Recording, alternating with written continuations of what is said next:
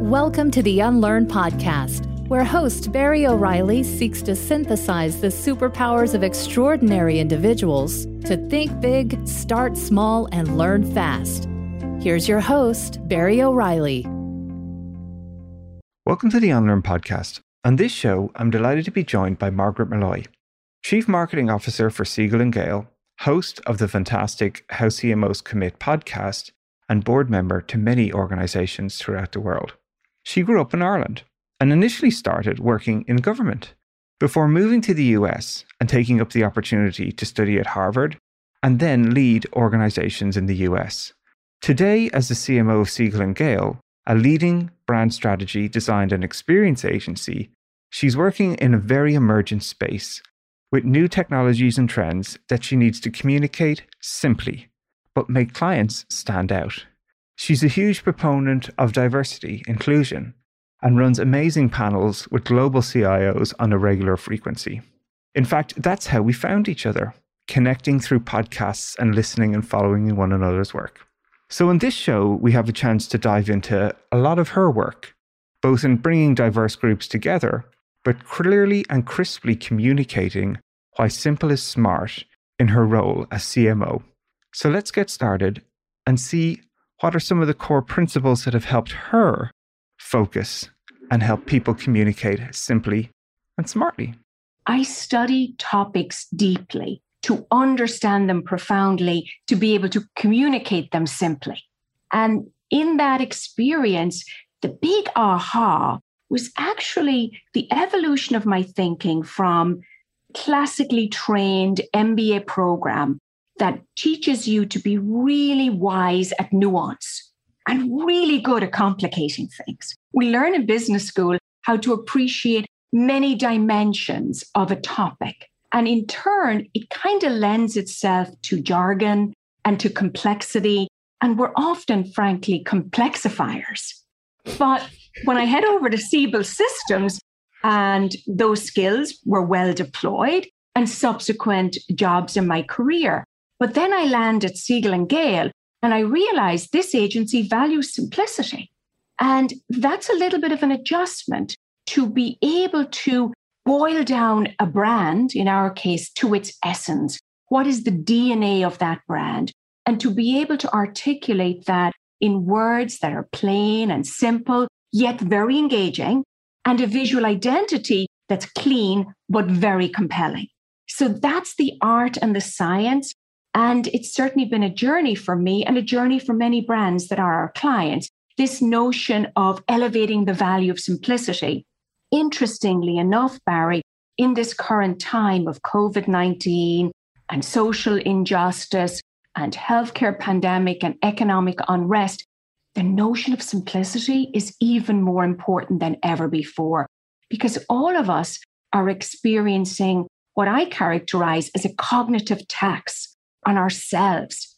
And to be able to simplify, and for brands to be able to provide users and people in general with simple experiences, I believe the buying public, buyers, consumers, will reward that of brands who truly appreciate the opportunity to remove that cognitive tax, or as they say in Silicon Valley, where you spend your time, removing friction.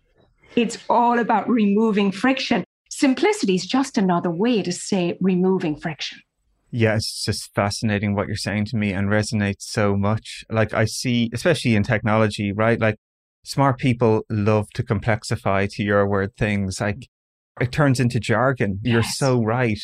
And it's such a great power. Like the world is so noisy.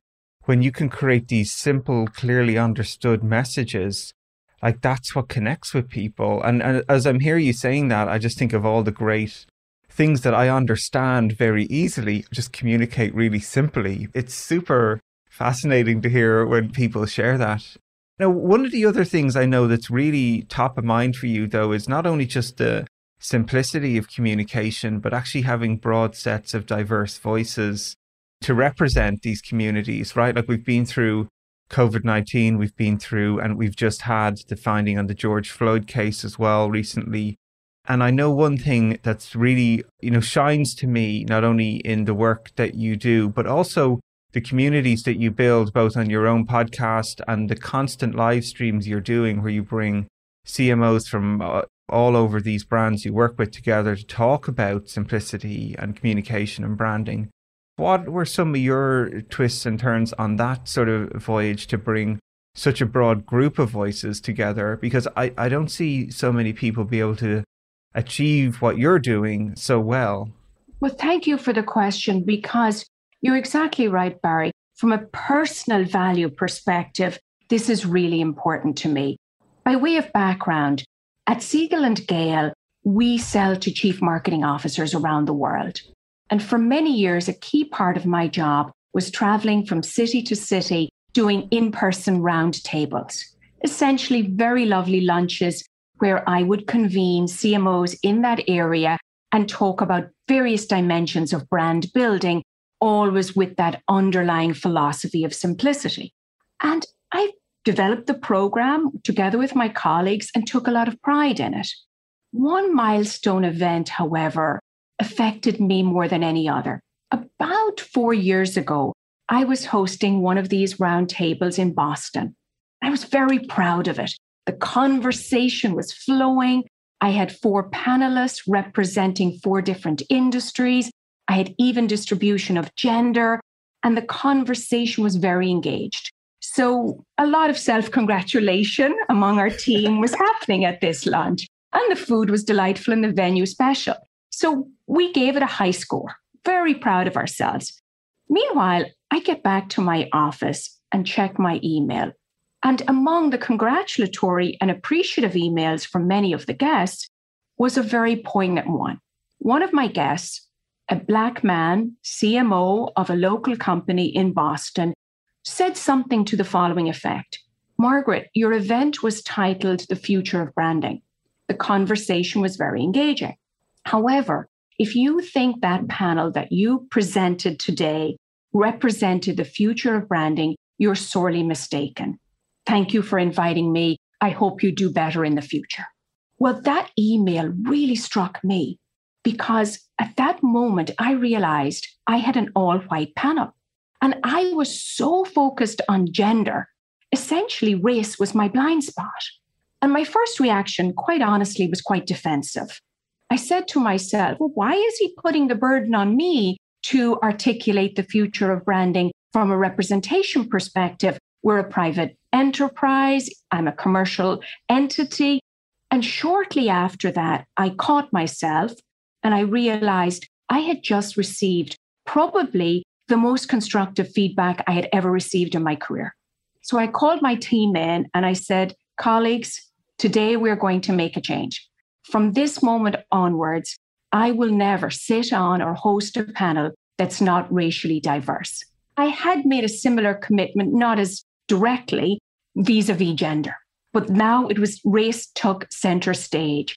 And ever since that day, I have worked to build my network and extend myself to make sure that I have diverse representation on our panels. And the panels that you've been referencing, our Future of Branding series, we have hosted a couple of dozen of those since COVID began online. And we're really pleased that so many CMOs from different brands have accepted our invitation to be part of that conversation.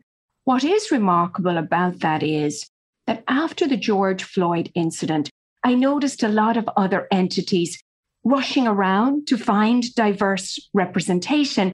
That wasn't such a challenge for me because over the past number of years have really built that network. And I think you talk a lot so profoundly about unlearning. And when I'm thinking about this episode in my growth, the unlearning there was the realization that I grew up, quite honestly, with a mental model where the aspiration was to be colorblind, almost a pretense that you didn't appreciate or didn't notice race, that race didn't matter. So for me, I was proud that I was colorblind. I didn't factor in race in any of my activities. And now, based on that experience and watching the work of Melanie Hobson and others, I realized the goal and the learning opportunity is to be color brave, to extend yourself to others from a different race so you build inclusion. And that's a huge unlearning, because I thought I arrived. When I'm colorblind, job done. Not so. I have to unlearn that and learn a new paradigm. And it's been extraordinarily powerful for my growth and the growth of our CMO community. One final point I'll make to this story. When I returned to Boston the following year, I was the guest of a very large entity asked me to host their CMO panel. And the first person on my guest list to join me on the panel was our friend who gave me the good counsel. And I reached back to him, and he was gracious and accepted the invitation. We had a wonderful panel. I asked him afterwards, Paul, why did you extend yourself to me? That was very courageous of you. And he firstly said, I thought you were open to it. I felt you would be willing to learn, which I appreciated. The second point he made is I was sharing my knowledge. The year previous to that, someone told him that his aperture was limited because he was hosting events and he was focused on race and gender, but he had neglected the LGBTQ community. So his blind spot and his unlearning inspired him to essentially invest in my growth and invest in the CMO community. So for me, that's a poignant story of growth, but a lovely story of passing along your learning to someone else. It's fabulous, right? Like I love these types of unlearning moments, especially when people share like what are difficult messages sometimes to hear. And I love this idea you say from colorblind to color brave. And brave is a really interesting word. Brave to get outside your comfort zone, brave to get information or feedback that's contrary with what you believe to be true of yourself, right? Like I think these are some of the most special things. I think being open to hearing it is what I constantly find is the hardest part of that. Like hearing information that is contrary to your mental model of the world or of yourself. Often our reaction can be defensive, but yet you're able to have see it as curiosity. And that's so special. You know, it's so special when people hear that. You know, one of the fun stories I share in the book of Unlearn was even Serena Williams, you know, after she was knocked out of the first round of the Grand Slam in Paris, you know, a coach approached her and gave her some pretty contrary feedback from what she had been hearing from a lot of people. And instead of sort of rejecting it, her reaction was, that's interesting. Let's work on it. That coach, Patrick Montbourg, her and him together went on to just, she's getting better as she gets older, right? She's getting to more finals of Grand Slams than she ever has because she was open to this sort of contrary, going against what she had heard before, but curiosity to pursue new information. So how have you sort of opened yourself to that? Because, you know, these are tough topics, whether it's race, you know, obviously gender, just generally your belief as someone who has so much experience in a field, to hear somebody say something different to that challenges your thinking, to get past the defensive moment, to see it as a gift, which you obviously have. And even the way you talk about it as paying it forward, it's just as Paul obviously did, paid it forward to you. And I'm sure many, many people have experienced that themselves. So how did you get through that moment of the defensiveness to like the opportunity here? And you've obviously gone on and really committed to getting sort of comfortable being uncomfortable and finding ways to sort of grow that in yourself. And obviously it shows up in the panels that you're creating. I think the heart and soul of it is curiosity. And what I've learned over the years is that curiosity and judgment can't coexist. So if you're curious, you can't be judging at the same time. Inherently, the two are opposed. Now, in my own personal journey, that's a learning on reflection. In reality, it's hard. People who are, if you will, high achieving in a field can struggle with constructive feedback. So, and I am no different from that. It's something I work on. It's a work in progress. But the unlock for me is to take that posture of curiosity. That's a really helpful way to move from analyzing or judging yourself to growing and asking questions as opposed to defending your posture. And that's been the journey. And that's been the unlock, but it's not a natural posture, because if it's in a field where you feel you're quite accomplished, it's even more difficult. I never had any problems with getting feedback on my cooking or my exercise routines or many areas where I believe I have nothing claim-worthy. But when it's in your day job or when it's in something, that's why I intentionally chose the word proud, because I was quite proud of our programming. So it's even harder to take constructive feedback in an area where you think you are proud of something. But curiosity, Barry, that's the unlock. I've learned, the funny thing, the more experience I have and the older I've become, I've actually become more curious. Because early in your career, you're expected to know the answers. Back to your unlearning paradigm, which is so powerful. The unlearning for me is that you don't have to have all the answers. In fact, your impact is much more a function of your ability to frame good questions. Right on. That's all I can say to that one. You're reminding me of one of my favorite examples of this actually was running one of the boot camp programs with the exec team at British Airways. And the CTO had this great idea for a booking platform. And, this is someone who's been like 25 years in the airline industry, knows it inside and out. Their expertise, in a way, is sort of profound, right, on the topic. And they were convinced they had this perfect solution to a booking airline ticketing problem. And, the thing we convinced them to do was, instead of just start building it, was to build a small prototype and show it to customers. And, they didn't want to, but they built this prototype and went and we got a customer to test it with. And the test went terrible. The customer just had no idea what the hell they were talking about. And the initial reaction was from the CTO was, "Oh, this is the wrong customer. Get me another one." So we got another one and another one and another one. And we were like 4 cycles into this. And to your point of reflection, I sat down with them and I was like, what do you think the problem's here? And they're like, okay, the idea sucks. It's not the customer. But it was this really amazing moment because it to your point on curiosity, it reactivated their curiosity. Like they recognized that their expertise was a blind spot.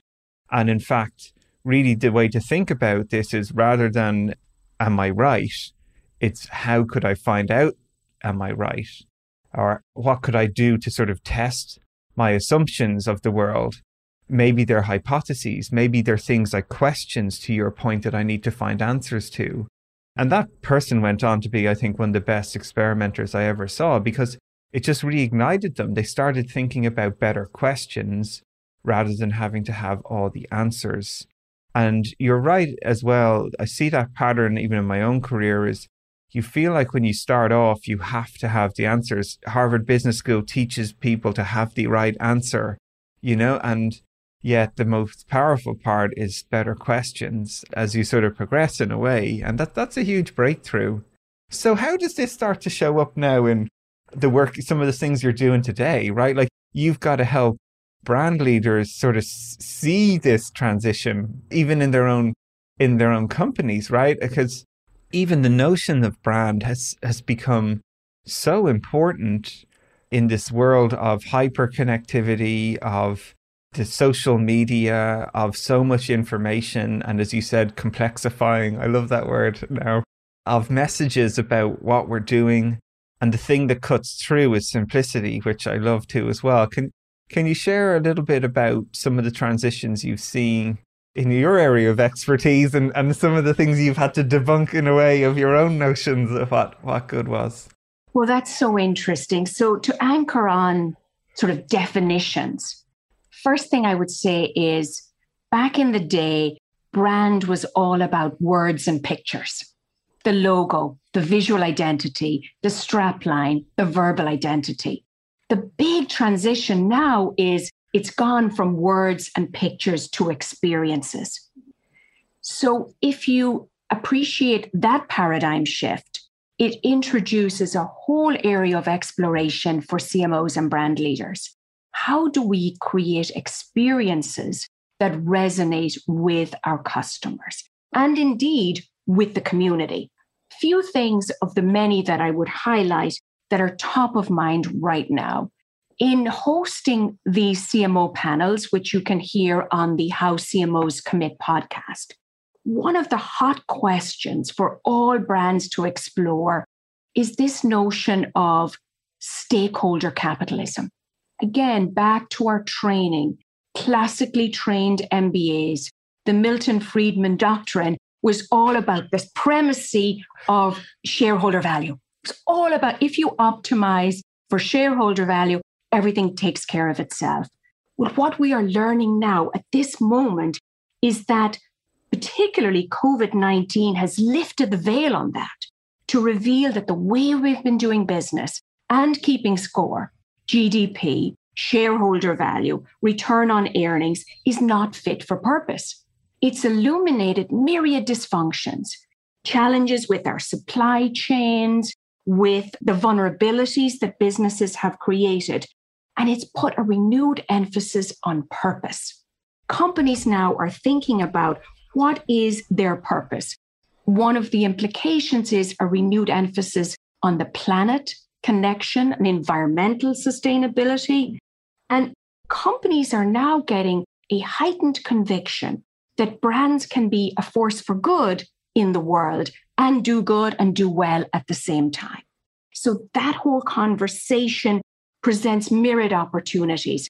And companies that I talk to are recognizing that having a brand purpose that's distinctive and meaningful has many implications beyond the obvious potential for engendering customer loyalty. It's also galvanizing employees. It's attracting investors with the growth in ESG investing. And it's helping them reimagine ecosystems where community, brand, and even public sector can collaborate for shared outcomes. So this whole conversation around purpose, and we see at the extreme, perhaps an entity like a Patagonia, who's taking this into activism, to at another stage, CVS Health, that has articulated a purpose, helping people on a path to better health, and how they're activating that started with removing tobacco from the stores, to other companies who are thinking about their net zero commitments. So everywhere along the spectrum, from activism to perhaps lower in the spectrum commitments, companies are really thinking about what is our purpose? Or said differently, what's the intersection between what we do to make money and how we help society and how we inspire employees? That's the hot conversation right now. Oh, it's just so interesting to me, right? And so here's what I keep seeing. And it's sort of a little bit back to this other point, which is sort of an underlying principle that I heard even from your diversity and inclusion piece. COVID has radically changed the way we think about the world and people, how they've experienced working with different types of companies. What did the companies do when people were under pressure? Did they help their customers? Were they there for them? Right? It's sort of simple examples. One example was Tesco Bank, where I was working with. And a simple change that they made that really helped their customers was they have this notion of tap pay, right? And there's a sort of threshold normally of about £20 that you can tap. And as long as it's tapped, it will do the function. But when people were doing shopping during COVID, that £20 is not how much people spend on shopping, and it's touchless, right? Like you don't have to interact. It creates their customers' safety.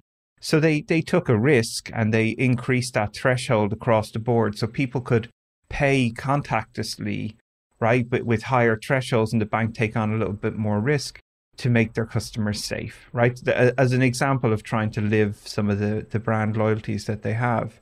Now, I see and hear people recognize that this is a big trend, and yet the companies who have lived on the notion of shareholder value, return on investment, very inwardly focused sort of values, people are starting to see that now because they've had negative experiences, and now this sort of, in a way, they're trying to rush to sort of build this sort of ability then to sort of have a purpose that they believe in. And I think it's a real challenge, right? Where people can see through that. If your purpose is just words on a wall and it sounds do good for the world, but your actions are sort of contrary to that. I've seen the effect that has on the perception or the experience, to your word, of the brand.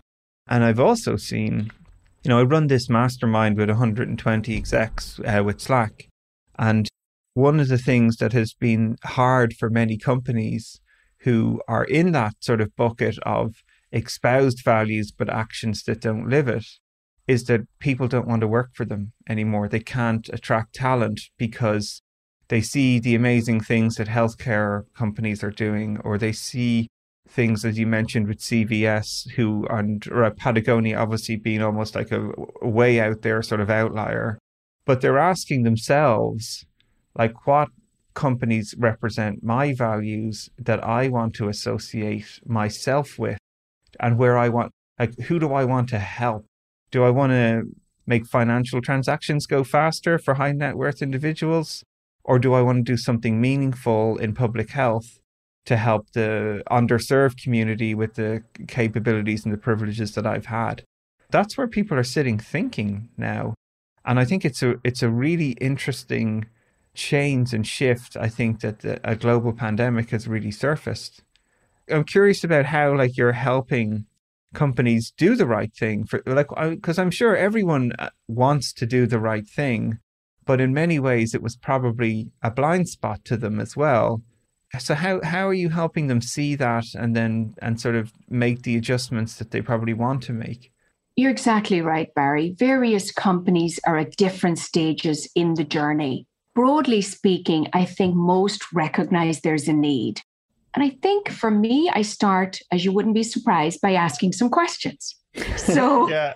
I'll throw out a few questions that companies can think about. And this is part of the journey at Siegel & Gale we would take them on, because at Siegel & Gale, our job can often be to work with these companies to help articulate a promise, articulate the purpose, and make sure it's ownable by them, that it resonates in the market, and then most importantly, help them think about how that purpose comes to life, where come to life is defined by how people experience the brand at every touch point. And people is defined by customers, employees, the community, investors. So that's the work that we would do.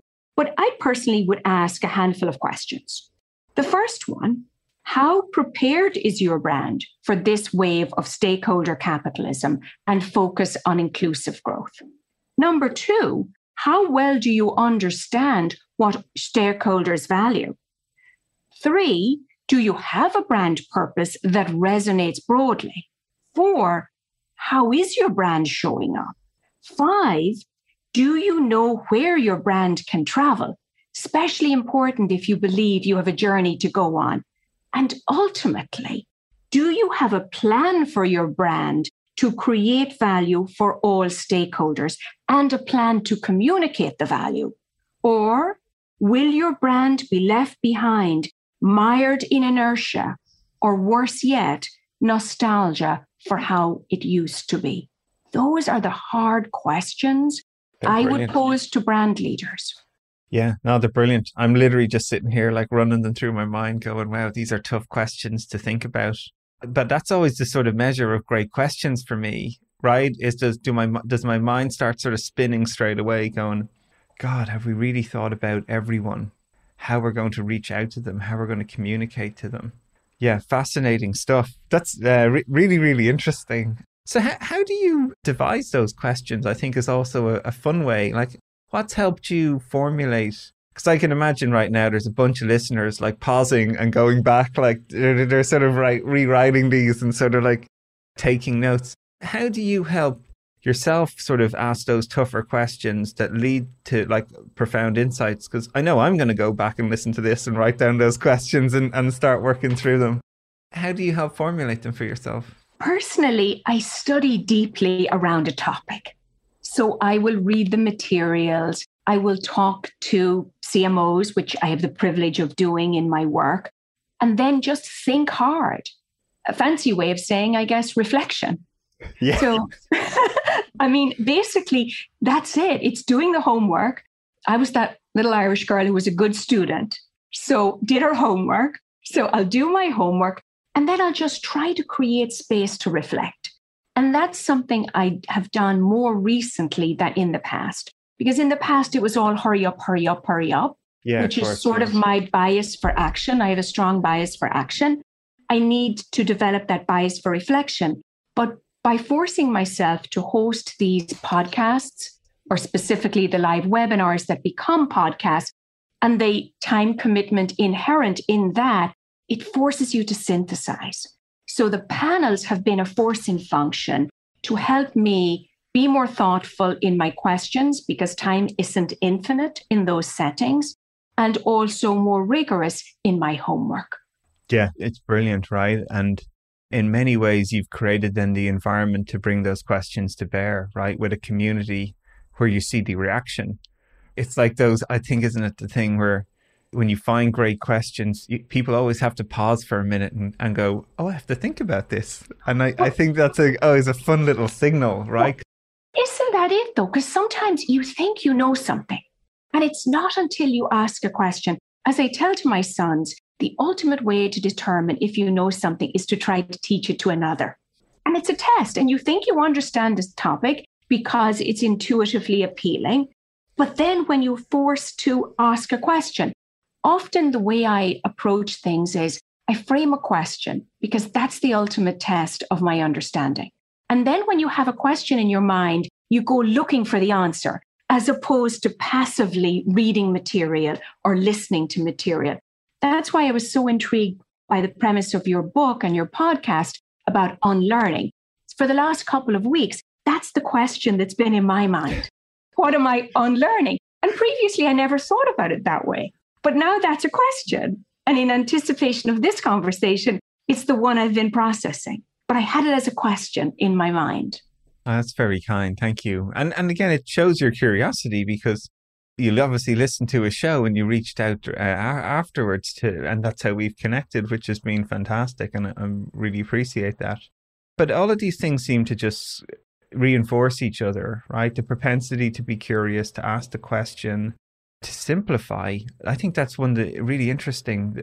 The best way to teach is other people if you understand a topic and how simply you can communicate it to them. Again, I think all of these things sort of reinforce each other. One of my other favorite people on the show was Gibson Biddle, who was the chief product officer for Netflix.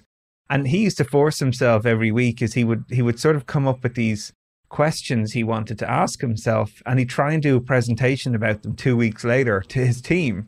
Yes. And it could be anything from what's a cool analytics platform, or what is some trend in terms of what people are watching in, Asia Pacific region, and why we should care about that. And so he created this sort of forcing function, like as you're equating to asking a question, doing some homework and sharing it with people.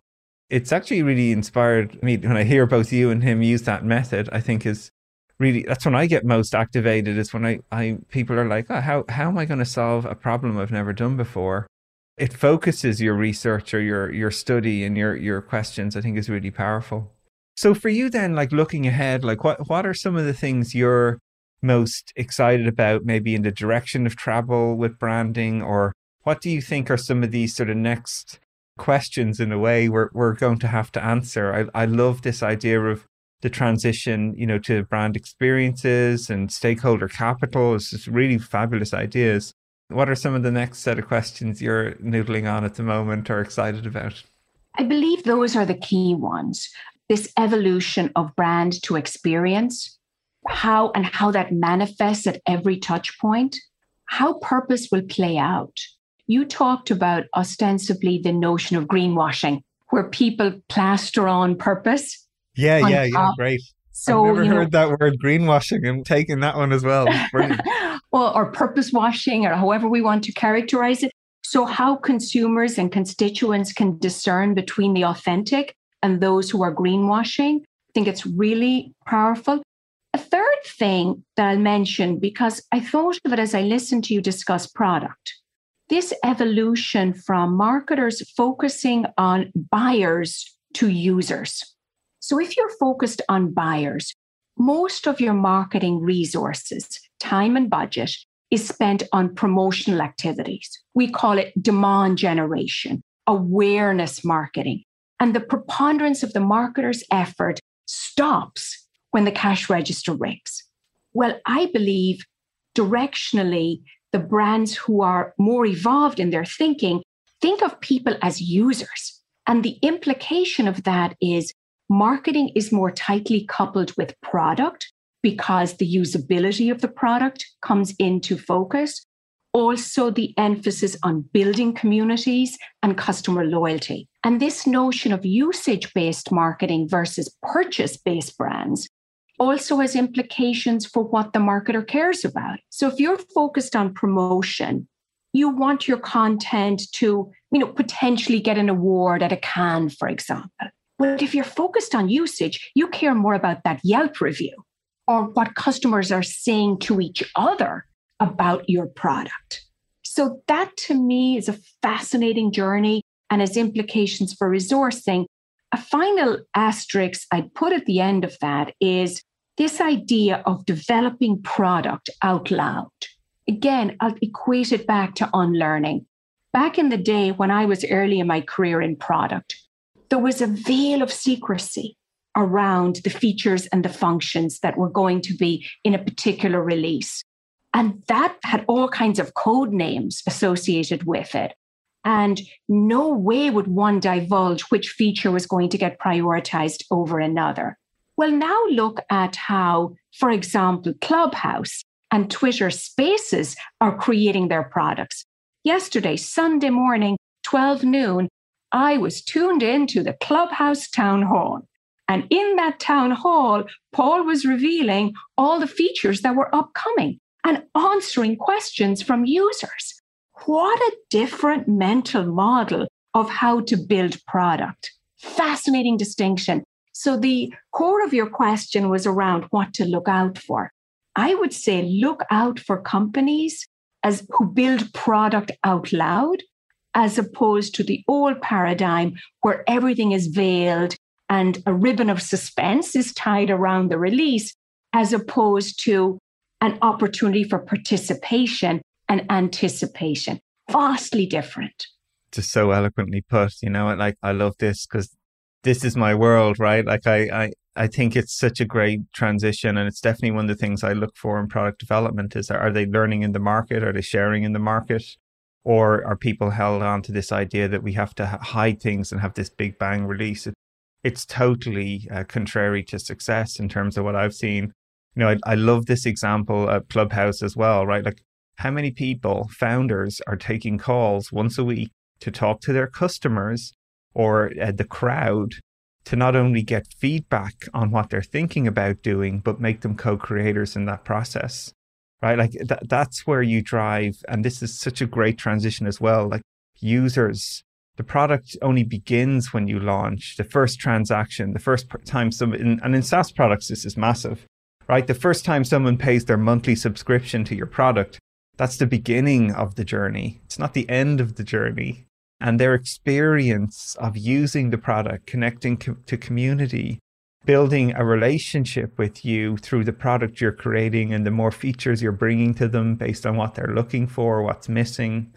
This is one of the reasons we started Nobody Studios as well, right? The values are people first, crowd first, and transparency. So all the companies we create in the studio, we just launch them as quickly as possible so they're in market. And the crowd will give us feedback about whether it works or not, what's missing or not. Or even better, the crowd will give us ideas about what type of companies we should be creating in the future. So people have a chance to not only influence, to collaborate, because, the studios is crowd-funded, they can actually own equity in every single company we ever create. Like it's this whole different paradigm for company creation. And I love this idea of stakeholder capital. Everyone who contributes gets a piece of the upside. Like, that's amazing. Why would we have these closed, archaic systems to your shareholder value, a small group of people in smoke-filled rooms that own the company and decide what is built and don't tell anyone and have these sort of big bang releases? It's just so fascinating to hear you share how that is showing up across the board, right? It's not just in the product development, but it's the marketing and the brand and the experience. And it's just so really inspiring to hear you share some of those stories, and great questions for people to sort of reflect on as well. Really interesting. You're nodding furiously that folks won't be able to see on the sort of the listening. So I'm curious to hear what's on your mind now. I think your studio idea is very intriguing. It really takes crowdsourcing to the extreme. And what's fascinating to listen to and will be fascinating to observe is the velocity of your program, the extent to which you can quickly bring to market these offerings and have this tolerance for them being wrong. So we're circling back to the very beginning of our conversation, because if you're defensive, that model will not work. But if you're open to the feedback and treat it as a growth opportunity and look to it as one of you're seeking, it's a curiosity versus seeking validation. You're very authentically seeking input on the different versions versus putting something out and looking for feedback. That's a different mindset. And sometimes when we ask for feedback, one of the problems with that model is we are trained to believe, although we say constructive feedback and we say feedback is a gift, I think many of us are trained to be looking for and focused on the negative components. But in actuality, if you treat it as an opportunity for curiosity, you're seeking input. So the good, bad, and the indifferent is all equal. So I'm intrigued and look forward to following your progress with the studios. Well, thank you very much. Absolutely, right? We're trying to build 100 companies in 5 years. That means we'll have to build 1,000 that nearly make it but didn't. And we'll need 10,000 that could have made it and never did, and 100,000. And there's no way a small group of people can create that velocity as you're describing and quality, right? And then I think it's one of the reasons why people first and crowd first is so key to the values, because no one will be able to create this on their own. And that's why it's called Nobody Studios, because it's going to be everybody and nobody. Exactly. So thank you again so much, Margaret, for coming to share so much of your wisdom with us. It's really fascinating. I've just got super smarter. I'm going to try and be simpler about how I communicate too as well. It's been really a gift as well to hear so much of your insights. So thank you very much for sharing. It's inspiring. I can only recommend people continue to follow your amazing panels and podcasts on people who are interested in this space. And you bring such a great, broad, diverse group of people to it. So thank you very much for that. And thanks for being on the show.